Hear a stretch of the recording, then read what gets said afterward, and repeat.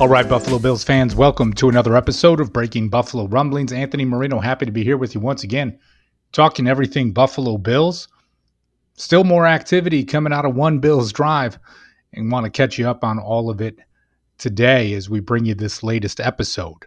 Appreciate you guys tuning in to not just this show, but all of our shows that we have here at BuffaloRumblings.com. It's been plenty of activity. And for everybody that's been tuning in, we appreciate the feedback. We continue to get everybody subscribing, sharing, hitting us up on Twitter or in the comments section here at BuffaloRumblings.com. It always means a lot to us to know that you guys are there and have opinions that you want to share as well. One thing I should note today, a little bit of a different setup as I'm on the road. So if the audio quality is not what you're normally accustomed to, let me just apologize in advance for that. But I am happy to be here with you guys talking everything about the team because there have been some additions made to the squad really since we caught up last. And, of course, nothing as exciting as the Von Miller signing, which we talked to you about last week. But now it really looks like Brandon Beane and his team doing what they can to fill some necessary holes for the Buffalo Bills to round out that 90-man roster. Not every deal has been reported yet, so sometimes when we get questions about the salary cap and where things stand, not 100% certain what that looks like, and of course some of the details still to be worked out. But obviously Brandon Beane and his team could not be making these signings unless they were cap compliant because the new league year has started. So more and more of those details will continue to come out. But again, at this time, looking at some of the additions that the Bills have been making and seeing what that really looks like. So really just want to catch up with you on a few of these things today. First, a big conversation that we've had this season has been around backup quarterback. Of course, no question, Josh Allen, face of the franchise. Apologies to Isaiah McKenzie, but, Allen is that guy, one of the top quarterbacks in the league. But there had been question about what were the Bills going to do behind him. We talked a few weeks back about the potential of signing somebody like Ryan Fitzpatrick. A little bit of a divisive topic for some Bills fans. But along those same lines, you knew that, well, Josh Allen's the only quarterback on the roster. Davis Webb is with the Giants. Jake Fromm, he had been released by the Giants, or they chose not to tender him, I should say, last week. But he was no longer on the Bills roster, and Mitchell Trubisky signed with the Steelers. Well, now for the Bills, the answer is in place, really for QB2 and QB3. So quarterback 2 is Case Keenum. The Bills traded a 2022 seventh-round pick to the Cleveland Browns to acquire Case Keenum. Someone that you guys are familiar with. Yes, he's been around the league for some time as a journeyman, but of course, remember that magical season that he had with the Minnesota Vikings back in 2017. Case Keenum, he restructured his contract. He was set to earn $6.1 million, renegotiated that down to 3.5, certainly something manageable, and will be QB2 for the Bills. Now, again, I'm not one of these guys that looks at it and always says like, oh my gosh, well, here's one of the top backups in the league or whatever it may be. Like, yeah, sure, he probably is.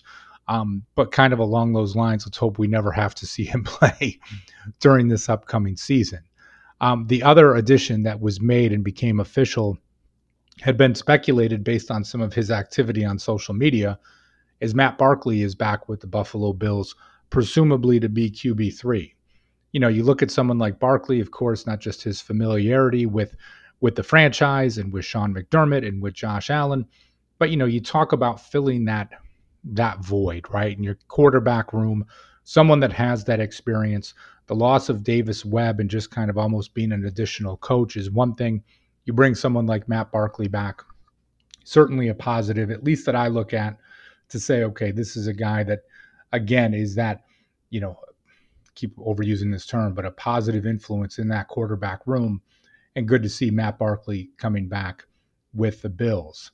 In addition to that, 2 additional signings taking place. First, the signing of center Greg Manns. Greg Manns, he'd spent some time last season with the Dolphins. Prior to that, the majority of his career was with the Houston Texans. He was an undrafted rookie free agent following the 2015 draft. Looks like, according to Matt Warren here, he played 3 games as a rookie and then started all 16 games at center in 2016 for the Texans. And my apologies, that's from our Sean Murphy, not from Matt Warren. You look at someone like Mans, it looks like all of his time in his career has been played at center. I don't see anything about too much flexibility. Now, don't know if he's got the capability to do that, or if it's something that he's just only asked to play center in the past. Certainly more of a depth signing as we look at this. I don't see this as any indication yet as where things stand with Ryan Bates, but it does bring to question, right, when you talk about adding additional offensive linemen and you've got one guy sitting out there taking some visits as a restricted free agent. That story is still out there and waits to be seen. But really, with this, if Bates is looking to be a starter and playing offensive guard, Mans can be that backup center. But again, I would expect this to be a veteran minimum type of contract. Not a big deal, but again, adding depth for the Bills before they head to training camp. Another one that garnered a little bit more attention throughout the day on Monday was the signing of Duke Johnson at running back. Now, we're all well aware of what took place with J.D. McKissic. Obviously, the general manager, Brandon Beane, was not happy with that. And now the Bills have signed the former Miami Dolphin, former Houston Texan, and former Cleveland Brown to the team in Duke Johnson. Now, a lot of times you look at someone like Johnson in his career, he has been that pass catching back, right? I mean, Brandon Beane kind of showed his hand a little bit with this when, things got out regarding McKissic and then that falling apart. So now we can take a look at some things and just think to yourself, okay, is there another back out there that the Bills can bring in? For me, I'm probably guessing that this might be a 1-year vet minimum type of contract. Nothing more than that. From this standpoint, Duke Johnson, he bounced around from a couple of practice squads during the 2021 season. Really, his last productive season was in 2019. So, you take a lot of this, it's like, okay, here's a guy that, again, can be a third down back for you. But, you looked at the $7 million contract that was reported for McKissic, you're thinking to yourselves, okay, here's a guy that really has an opportunity to be a part of this offense. Someone like Johnson, again, based on his work over these past few years, I'm going to lower my expectations there. Again, bounced around from some practice squads last season, appeared in 5 games for the Miami Dolphins. Looks like he had 71 rush attempts for 330 yards and 3 touchdowns. In addition to that, 4 receptions for 41 yards. You look back at some earlier years in his career and you can see a little bit of, okay, here's where he brings that potential as a pass catcher with the Cleveland Browns in 2017, 74 catches for 693 yards. That was in 2017, though. That was 5 years ago. Even if you look back just a couple of years, okay, in 2019 with the Houston Texans, 44 receptions, 410 yards. Again, nothing bad. You're still talking about 3 seasons ago and really haven't seen too much from him over the last 2 years. So, again, is this going to be someone that's a part of this offense, or right now somebody that is more likely fighting for a position on the roster in training camp? I tend to think it is the latter of the two, but again, we kind of remain to be seen, and plenty of spots to still fill on this roster heading up to the draft. I think when we look at the signings of Johnson, Mans, of course, Matt Barkley, and then the trade for Case Keenum, filling some of those holes.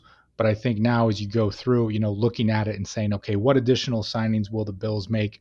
But knowing that they will be the low-cost variety, right? Maybe the Bills look to add some of those veteran wide receivers that might be out there looking to play with someone like Josh Allen, maybe on a low 1-year, $2 million type of contract, get a little bit of resurgence, and then hit free agency again. So listen, with this, as I said to you guys before, I am out of the road, a little bit of a different setup than in the past. So I'm keeping this episode pretty brief today, but plenty of additional shows. Buffalo Rumblings Q&A will be coming up shortly with our Matt Warren, and of course, great episodes from Joe Miller with the Overreaction Sports Podcast, as well as Circling the Wagons that you can catch. And we've got new shows coming to you each and every day. So check those out. In addition to the episode of Breaking Buffalo Rumblings that came out over the weekend with a new 3-round mock draft, kind of a little bit of a different twist to things now that we started to fill some holes in free agency. So listen, I'm going to get out of here for now. Apologies for the abbreviated episode today, but wanted to chat with you guys, get through some of these news related items. Appreciate you tuning in. And as always, go Bills.